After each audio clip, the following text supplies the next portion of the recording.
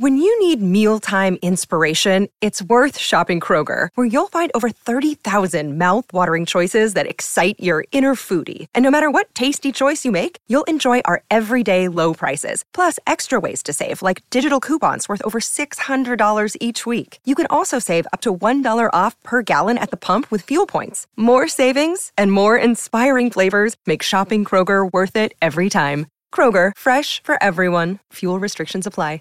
Get everything for your next roofing project at Menards. Your roof is the first line of defense against the elements. Owens Corning shingles are designed to offer long-lasting performance while providing ultimate protection. They have a limited lifetime warranty and up to a 130-mile-per-hour wind warranty. Choose from over 40 options designed to protect your home for years to come. Save big on shingles at Menards. And don't forget to check out our weekly ad on Menards.com. Save big money at Menards.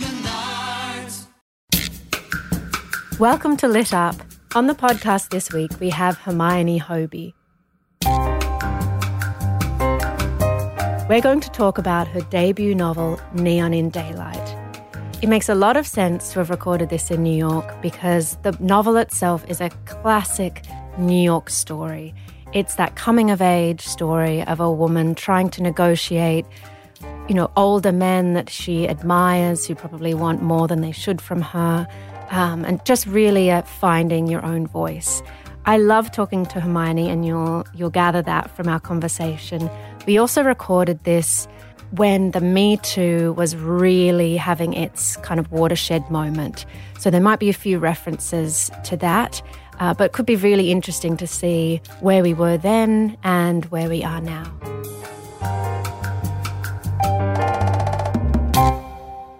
I'm so pleased because I've wanted to have her on the podcast ever since we met.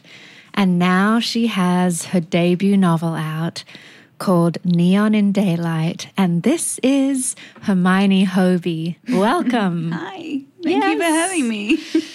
We were just chatting that it was one of those kind of electric, bright blue, cold New York days. And it reminds me of of many scenes in your book. But let's talk about the first day you ever arrived in New York. What was that like? Oh, I remember it so clearly, I think, as you do first days. As I was saying to you earlier, I moved here in October.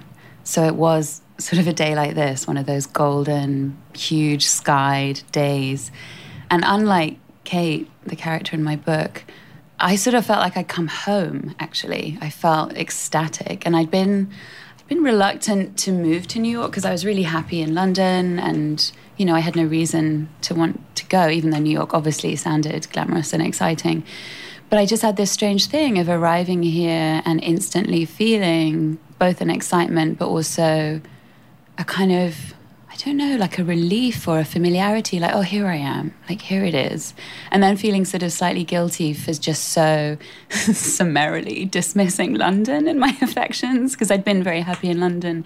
But I remember the day I moved here, it was with my then boyfriend, who is thanked at the end of the book. But we moved into this apartment that was completely empty. It was just so thrilling to be in like an absolutely empty apartment, and we had nothing. I just had my bag from the plane because our stuff was being shipped. So I remember the first thing we did was we went and bought a mattress so we could sleep. And then we were just in this apartment with just a mattress, which felt kind of beautiful. The way an apartment always looks better with nothing in it. Well, I feel like also New York apartments in that romantic way the kind of lone mattress with the twisted sheets and the sunlight coming through. Exactly, the sun patches. And the few books you've picked up at the Strand. Right. You're painting such a good picture. Yeah. I'd like to sort of overlay this romance that you're painting on top of the probably slightly less romantic reality that was sleeping on a mattress. Well, why then, if you had this romantic kind of beautiful experience coming to New York, did you decide to have Kate have this very alienating one? I think the question of decision when applied to fiction writing, not to sound too grand, I have only written one book, but I think it's it's a funny one because I sort of feel like, I didn't decide on Kate or really any of the three characters. They were just kind of there and needed to do what they needed to do. And I imagine that Kate, who is a British woman who moves to New York, will most likely be read as autobiographical. And of course, I've drawn from my life, but she isn't me. And I don't know why this young woman, came to me. I think, the feeling that Kate experiences of dislocation and bewilderment and a sort of estrangement from herself and, wondering whether she's even visible and then feeling too visible. I've certainly felt all that. I think probably every woman, if not every human being, has. So I was drawing on those feelings, which weren't necessarily related to moving to New York, but which were certainly related to being in my 20s and being a person in the world, trying to make sense of myself. There's a beautiful scene very early in the book where, and I think we can all relate to it, of glimpsing a girl or a woman that seems to have this confidence and an ease about them that we want so much. And and sometimes we have that best friend. I'm thinking I have one particular friend who is so not a rebel, but very much didn't care what anyone else thought and drew people to her. And she cut her hair off boy short when you were 15. It was all so kind of radical and fabulous. Yeah. And this scene in the book, they're in a bodega and Kate sees a woman who we do discover very early is Inez. And she has kind of bare feet, but is very sexy and buys a packet of American spirits. And what does Kate do when she's left? Saunters up or tries to saunter and orders the exact same packet of cigarettes. And I'm really interested in that type of mirroring of behavior we want to be. And who did you pour into Inez? Or did you have those moments? Because I think every woman listening can probably imagine that person for them. Yes, and it's so painful, that emulation, isn't it? Because, when you try and emulate, it's obviously going to fall short. Inez came from lots of places, girls I've known. And I think that sort of emulation, it's such a part of one's 20s. And in a way it doesn't work because you have to be yourself. But in a way it's also necessary because the only way you become yourself is by sort of trying on different people. And, we become who we are because of other people. We're kind of relational beings. And I think that, there is no sort of inviolable personality, really. It's always sort of shifting depending on who we're with, and we're different people with who we are. And I think what Kate sees in Inez is just a supreme lack of self-consciousness when Kate is so mired in self-consciousness. And that is so enviable. I think it's almost that beyond, her sexiness or her carefreeness. It's just this lack of self-consciousness, which I guess is something, I saw kind of more generally just among New York women, perhaps more so than the women I knew in London, where everyone's, repressed and embarrassed. And I'm really interested in how when people come to America, for myself as well, what is it that draws us to this chaotic, bold place? And which parts of ourselves are we trying to shed? When I lived in London, I would so often at a party get asked the question, what school did you go to? And that doesn't even mean university, that means, high school or secondary school. And I just hated that question so much because that to me it was a class question. It was a person trying to work out how posh I was. I have a posh name. My full name is Hermione Hoby, which is a really ridiculous name, but it comes from my parents' feminism. It's my mom is Buckland, my dad is Hoby, and Hermione is just a sort of ridiculous name.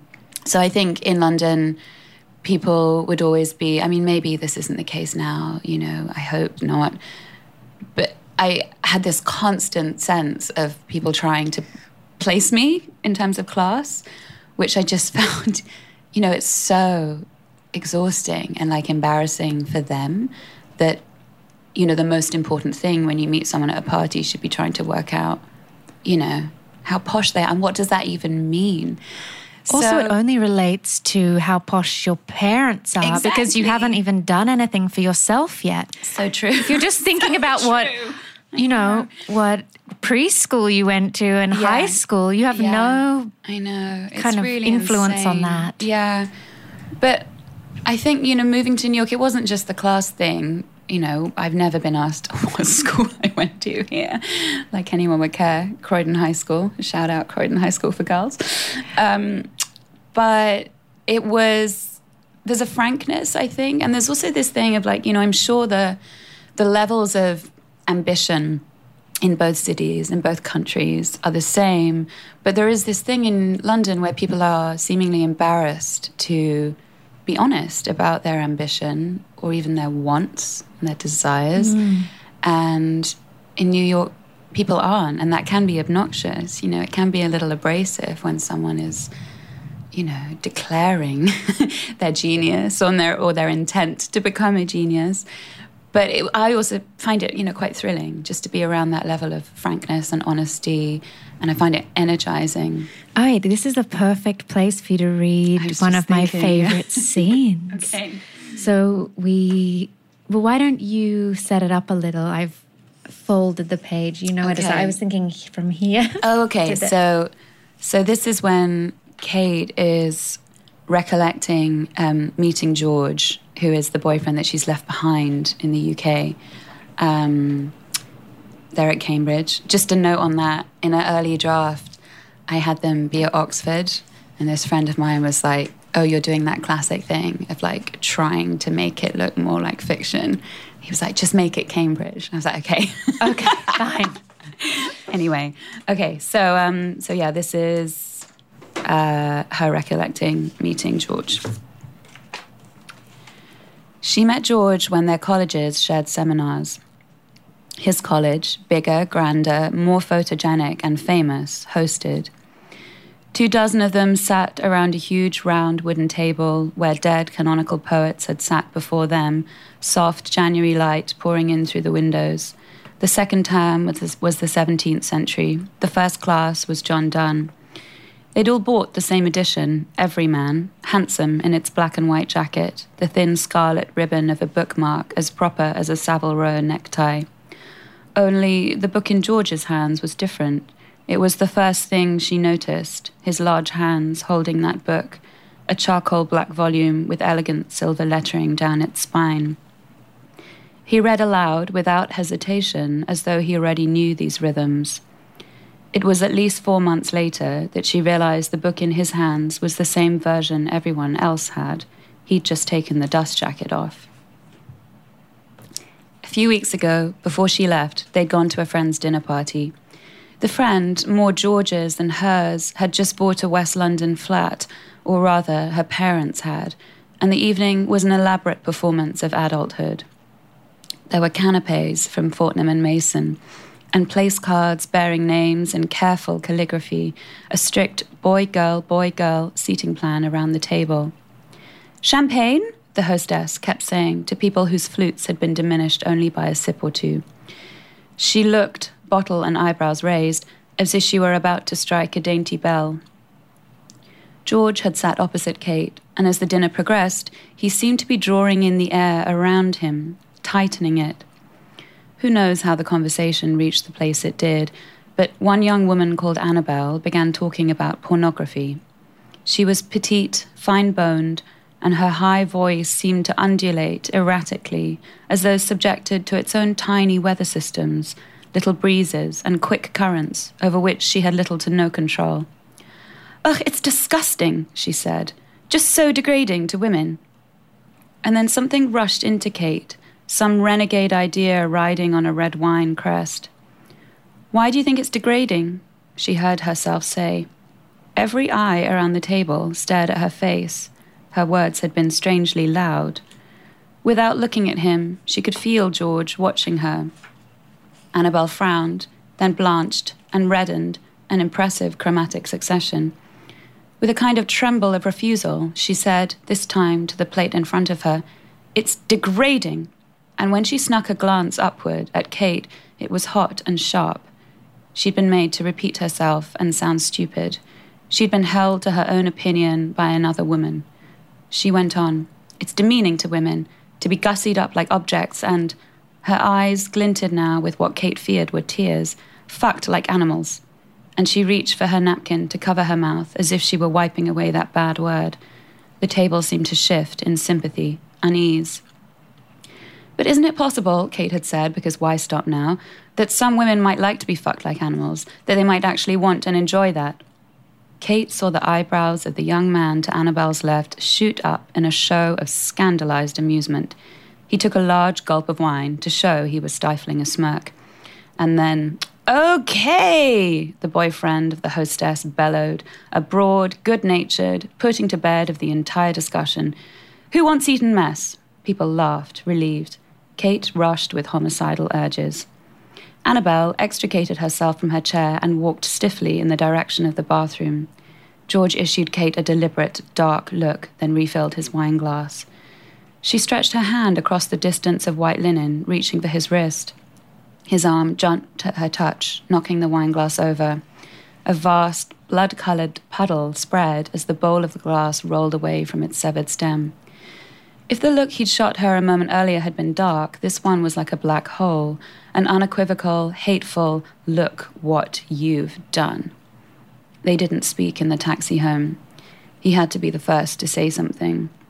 She would hold out. He had to apologize for that look, which she had then obsessed over with some strange devotion, like a child with a freshly grazed knee. He'd flinched when she touched him, as though she were something toxic. She sat up against the chill of the window, the London streets blurred with rain and streetlights, and cried silently and steadily. And when they were home, in bed, they talked in quiet, truncated sentences until hopelessness silenced them, and they lay there in the no light, miserable. Everyone can see why I love that scene, and it's even better when you read it. Oh, thanks. But it's so strange why revisiting on earth it. is she with him? Because he has it's kind of the same reason she's drawn to Inez, I think. It's his charisma. You know, he's really handsome and really smart and really confident. And she can't believe that he's interested in her. I mean, I always think that's really interesting about desire. I think a lot about the problem of female, or at least straight female desire being in, tricky ways bound up with being desired. And I think that's one of the things that Kate, that occupies her a lot, this sense of how visible she is and how being desired makes you feel desire. I think more than anything, I identified with her because I think I have been with men like that or in relationships like that, where I was actually just talking to a girlfriend recently where, I don't know if you've had this thing in a past relationship where it's one thing, it's one look or it's one comment and you're done. And you fall. And yeah. I remember she said that she was dating a guy, actually an English guy. But, they were watching television or something. Mm-hmm. And the way he talked about how hot the woman was on television, in her mind, she couldn't be with a man who would want to talk like that about another woman in front of her. And it wasn't like, oh, she's hot. Or there was something about the tone and the kind of aggression to the tone that she said it wasn't about the words, but it was about how they came out, that she goes, oh, he's a misogynist. Mm-hmm. Like that was her instinct. And she's not with him and she's very happy with someone else. But there are these moments that, you know, the before and after moments. Right. I thought you were referring to the moment when you fall in love. But actually you're talking about like the knocked over wine glass. I'm right? talking over the flinch or the look or the not like the loyalty where you see that for someone how their friends think is more important than how you, and actually often it's when you're expressing your innermost, your truest self. Yeah, your truest self. That's it, when you kind of express something. Yeah. Well, I think probably in that moment there is a part of Kate that is kind of testing George. You know, she's daring him. She's like, you know, she's voicing an opinion, and I sort of feel like she doesn't even know whether she thinks this. She's just, you know, has an urge to be provocative. So I perhaps think more warmly about George in that moment than you do. See, I love how we pour all our own experiences into these things. That's fiction, man. I mean, you know, he behaves really appallingly in that moment, but she's not innocent in that moment either, you know. And, you know, I think this is what relationships are. There are all these tiny betrayals and recalibrations, and you know, there's never a constancy, I don't think, between any two people, however much they love each other. I mean, this relationship obviously is, you know, doomed. No spoilers, but also I just remembered going to dinner parties where, you know, when you get that glint in your eye, and it's usually after, you know, 2 glasses of wine or something, where you want to push. Yeah. And you're like, who is this woman? Like, what are her, you know, all they're talking about is renovation, and you just want to kind of stick a knife in. Yeah. I think I'm sort of embarrassed at how often I have that feeling. And you know, it's rare that I act on it. But I was just over Thanksgiving, this will sound like I'm off on a real tangent, and maybe I am. But we love tangents. All right, here we go. Tangenting away. My husband and I went to see the Vermeer show at the National Gallery in DC. And, you know, you have to stand in line for a very long time. So when you finally get in, I guess what has been instilled in people by standing in line is a kind of religious reverence.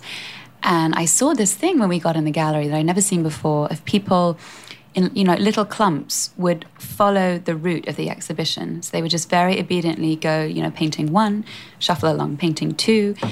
And I felt the same sort of urge that Kate has. You know, I felt this kind of, fuck this feeling, you know, and kind of in this adolescent way, found myself like zigzagging, you know, pointedly zigzagging around the gallery, kind of feeling like I can look at whatever painting I want.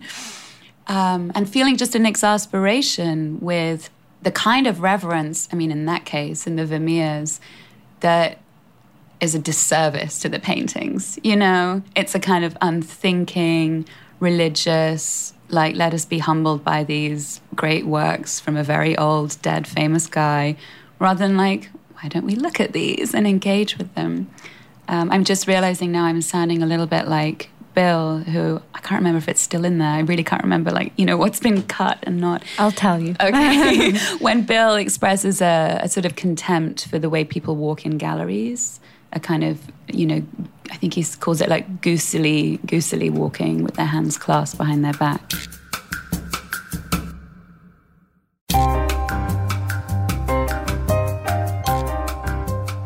Well, we need to talk about Bill because we do. He is the third kind of looming character, and I think I wonder if I've interviewed one of the men that he could be based on. Oh man! Because there's a few of those kind of New York male writers who have that very early success and then kind of ride on it and sleep their way through. The city. True. Oh, poor Bill. He's real. I mean, someone asked the other day, you know, they were like, who is he? And, you know, truly, he isn't anyone. He is a creation. I've been thinking a lot about him recently, well, the two of them, in terms of, you know, this moment of reckoning we're in terms of male sexuality and power. It's strange when, you know, to look at the book in the light of that, and to think, just to see these characters in a slightly different light, and to wonder, like, wow, does Bill sort of, you know, abuse his power? And I think I don't get that sense in the book. I'm glad to hear that. I mean, I don't think he does, but I think complicity is, you know, a very complex thing. And, you know, in the same way that moment with Kate and George and the wine glass and his sort of betrayal, his very subtle betrayal of her, I sort of feel like she's in some way complicit in that, and that she is kind of she's provoking him into a betrayal. She's saying, these are not my people. And he's saying, these are my people. Yeah. And, you know, I think there is a similar thing with Kate and Bill. She does pursue him, and he does use the word predatory about her at one point in a kind of questioning way. I mean, just, you know, to slightly change tack, I do feel embarrassed that I've written a book with a writer in it, you know? It's just like such an eye roll. And if I had a choice, you know, I wouldn't have. But the same, you know, and you asked me earlier, sort of, you know, where did Kate come from, or where did Inez come from? And, you know, Bill really didn't come from a person. He was just kind of there. So I had to let him be. And for a moment I was like, oh, you know, maybe I should make him a filmmaker, you know, just try and not make him a writer. And he just resisted that. It's just, I couldn't make him anything but a writer. But I do feel just like broadcasting an apology for writing a novel with a writer in it. But I think this whole writery, like caring about whether writers are in books, only writers care about writers being in books. Okay, cool. All right. Well, I think it's like an inside thing that writers go, oh, there's a writer in the book. But I don't think in the big wide world it's a thing. I think, oh, great. Yeah. I mean, he was such a specific character to me, even though I said, you know, yes, he could be drawn from all these different people. But I mean, I was even thinking, I don't know if this relates at all, but you have written about Harvey Weinstein and the scandal for The Guardian and things. And actually, I saw that list, you know, of like the list that people in media in the, we should explain, in the aftermath of the Harvey Weinstein scandal breaking, you know, women in media created this list, a Google list, and would input people's names and kind of what they'd done to them. And I mean, this varied in the same way that the scandals that have come up, from very serious assault to very minor things. Mm-hmm. But I'm not putting Bill in this light, your character, at all, but it was so interesting to be thinking about these two things at once and going, I know, I recognize some of the people on the list and I not know them. And I wondered, but none of them had the very serious things written next to their name. Yes. But I just wondered how in my relations with them, not sexual particularly, but how I had, what was my role in the flirtations or... Yeah. It's just so complicated to know how, like, how to negotiate this new world. So true. And I think, you know, we all live under patriarchy, not just men, you know. And it has to be a process of interrogating ourselves, which is so hard to do. I mean, you know, before Weinstein, I would just think endlessly about the way I related to men, both romantically and non. And how hard it is to know, to see, you know, what is you, and then what is something invidious and systemic that you actually want to unlearn or surmount. It's it's incredibly hard. It's a really painful moment. I mean, I interviewed Jeffrey Eugenides recently, and he was wonderful. And this was actually before, when I met him, it was pre-Weinstein story breaking. But he was talking about empathy, as I hoped he would, as I hope everyone will. But, he was saying, under this administration, it's more important than ever, and we should extend empathy to everyone. And the kind of moral question I've been struggling with since the election is where the boundaries are. Because, what I mean is, I said to him, but what about Charlottesville and white supremacists? Do we seek humanity in those people? Do we seek to understand their point of view? And he gave this really ethically sound answer, which I sort of, like holding like a talisman, which is that we need to be able to separate, the sin from the sinner, basically. I mean, he didn't use that Christian religious language, but the actions from the person. And in the same way, I am constantly trying, just in my own life, to separate patriarchy from the men I love, which isn't to say that the men I love, are not in some way sexist, because probably all of us are sexist, just as all of us are racist, because we live in a sexist, racist world. But just how important it is to keep that distinction, that to know that a person can do terrible things, and yet there might be the capacity for differentiating between those terrible actions and who that person is. I mean, I guess this sort of comes back to what we were talking about earlier in terms of personality being fixed or not. And I think the big question now that we're struggling with as we think of all these men who have done despicable things, and I fully support the transparency of this moment and, this painful reckoning. But I think the question now is, what is rehabilitation? What might that look like? And I don't know. It's probably too soon to be thinking about that, but I am really interested in that.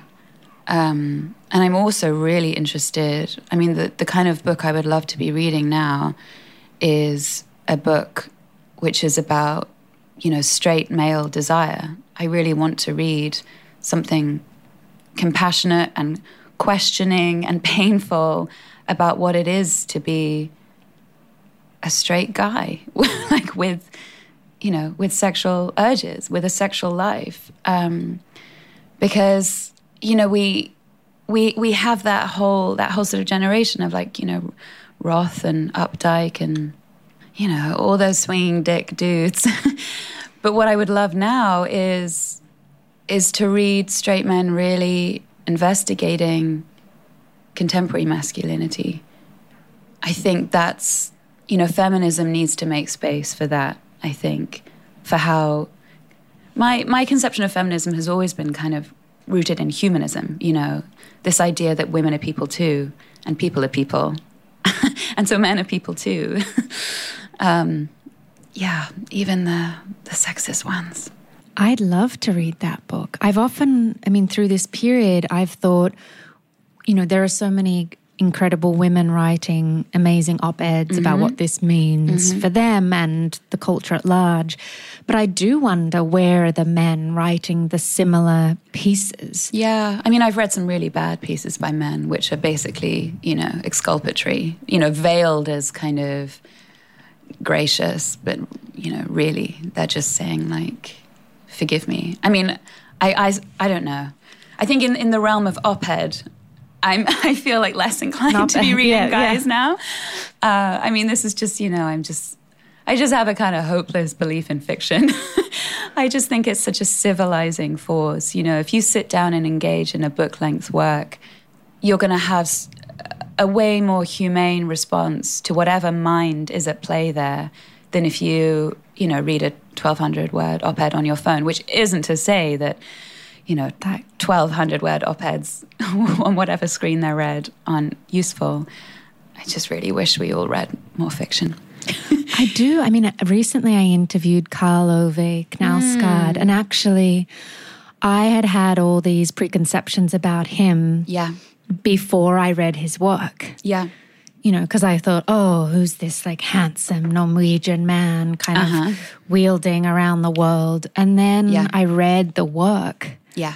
And I really feel like he is going to those places. Like he is talking about sexuality and kind of male desire, kind of that's put up against who men are supposed to be right now. And the kind of anger, or not a kind of internal anger. I mean, all anger, I guess, is kind of internal. That's a bit silly, but about being the domesticated male and that the fight against that and like almost the rage against that. But then, so I feel like that was fascinating to me to go, oh, like here is someone interrogating that part of himself. But I haven't read anyone else lately who is. And yet he got kind of attacked for having this one piece. I remember when The Galley of Autumn came out, and there's labia, one, right? Yeah, the labia. Well, actually, like if you read it in the context of the book, I found it so insightful and honest. Like, I just found the way some women wanted to open the page and like take a screenshot of it and go and deride him. Sure. Yeah. So I mean, I think I really love his writing, and I think, you know, as with people, it's often like the thing that we love most about them is also the thing that's like most infuriating. And the thing that I love about his writing is that quality of guilelessness. You know, you do feel it is almost, I mean, to use a sort of word that's slightly loaded right now, unfiltered, you know, and that's what gives it. That's what makes it so compelling, because there is that sort of purity. You know, there's no artifice. This is just straight up Karl. And yet there can be a slight tone deafness, you know? Yeah, but it's interesting, isn't it? Like, would we rather that was edited out so we had a sanitized version of the male mind? Yeah. I don't want a sanitized version of everything. Give me the grubby version. I know. But it's complicated, isn't it? Because then we think about free speech and... Of course, I mean, I guess what I'm saying is the kind of mind I would love to read is just a guy who is questioning things more. Because I mean, I feel like, you know, I think so often of that scene, I can't remember which volume it's in, but you know, the famous scene where he goes to the baby group and he's so annoyed that the attractive woman leading the group could not possibly see him as a sexual object because he's looking after a baby. And basically it's like, welcome to the world of women. Exactly. But isn't that tragic that, you know, we can't see a parent as a sexual object? I mean, I think that's just, you know, it would be so interesting to me to read someone wondering about that rather than just being pissed that, you know, the sexy woman doesn't find them sexy. I mean, I'm sounding like I'm bashing Knausgaard. No, you're not. No, this is just a discussion. We're here to talk about your book, but I love where all the places that your book is sparking us to go. Okay, cool. Wait, so I want to ask you another question, because there is a whole kind of subculture in the book that I cannot believe we haven't gone there. It's all about the Craigslist scenarios. How did you first discover this kind of realm in Craigslist? I mean, we know it exists. And I guess, can you explain, perhaps without giving too much away, what I'm talking about, but kind of how Inez kind of gets into this interesting world? So she's trying to sell a mirror on Craigslist, which I find kind of funny anyway, just the idea of a mirror. So she's trying to sell a mirror, and she just kind of, you know, with idle curiosity strays into this whole world that is the world, I don't even know what to call it, but of, you know, people posting very specific sexual wants that can then be answered by a stranger. And I just found this idea fascinating, that for one, that desire could be, you know, articulated in such specific terms, you know, and how is it that some person, for example, just really gets off on watching a woman put on makeup. Or actually probably the oddest example in the book is having a woman locked in a closet. Where does that come from? And then just, how kind of wonderful that they can have that answered. They can just post this embarrassing, strange want on the internet, and then someone might do it. So I think, I guess I was just thinking about, this sounds like a really inane question, but what is sex? So I just found this fascinating, and I wish I had, a juicy tale for you of like my own forays into this dark world. But unlike Inez, I never had the courage to actually answer an ad or do anything. But I would think endlessly about, who is anyone compromised here? Who is compromised here? What is the nature of this transaction? Who is demeaned here, if anyone? And I still don't have any answers to those questions. I was quite anxious writing, because Inez, her interest in this is that of sort of a dilettante, a kind of callow adolescent who just thinks it's sort of funny that she can both earn money, doing something like putting on makeup while a guy watches. But also, obviously, she's attracted to the strange power that she has. And I was conscious of writing this of,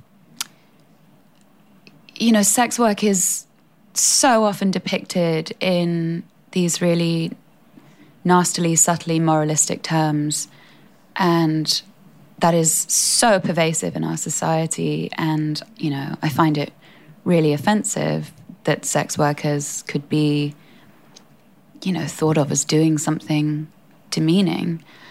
I don't think there is anything inherently demeaning in sex work if a person is choosing to do that, willingly, happily. And obviously, that isn't Inez. She is kind of dabbling it. But, it's just kind of fascinating that through the internet, this applies to pornography as well. You can have like a wildly niche, specific idea about what turns you on. And you can literally write those words into a search bar and there'll be something. You'll find something. I just sort of want to shout out my friend's fantastic book, Future Sex by Emily Witt, which is largely about these sorts of things, how technology has impacted sexuality or vice versa. And,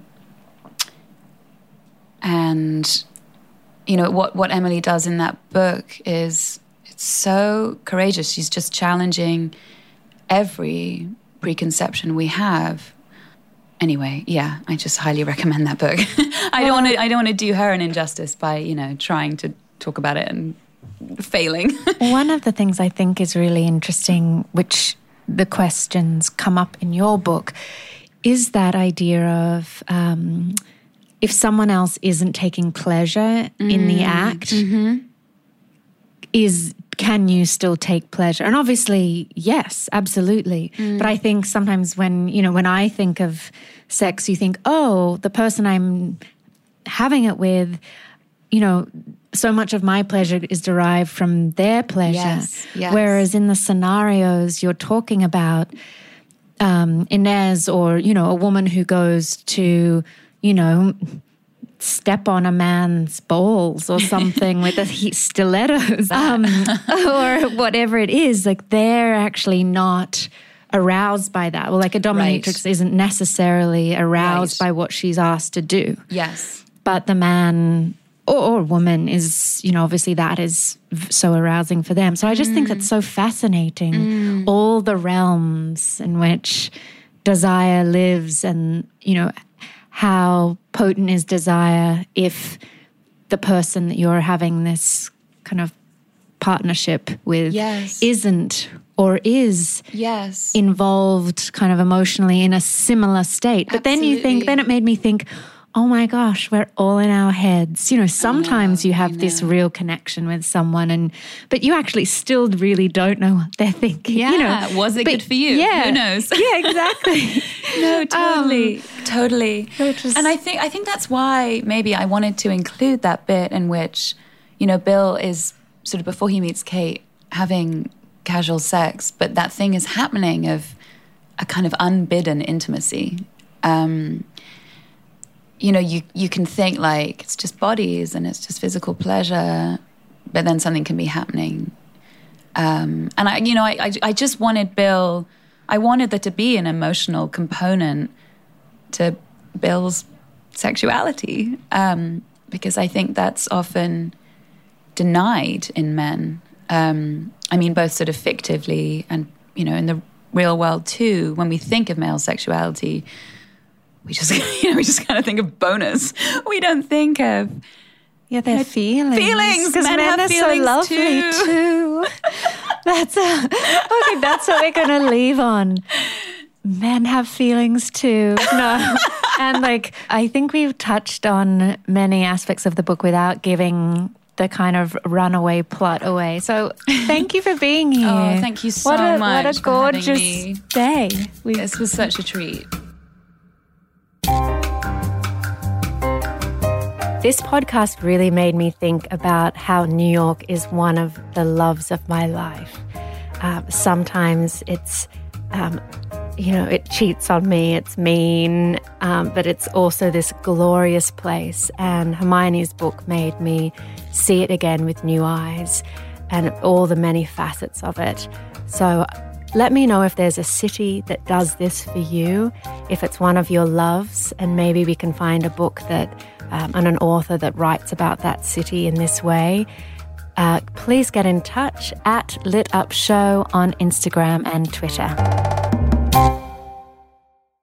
Get everything you need to keep your pets happy and healthy at Menards. Feed your canine companion the best with chicken soup for the soul. Their dog food is made with real quality ingredients. It provides well-balanced nutrition for supporting happy, healthy pets. Explore all our pet products in-store and on Menards.com. And check out more of our great deals going on now at Menards.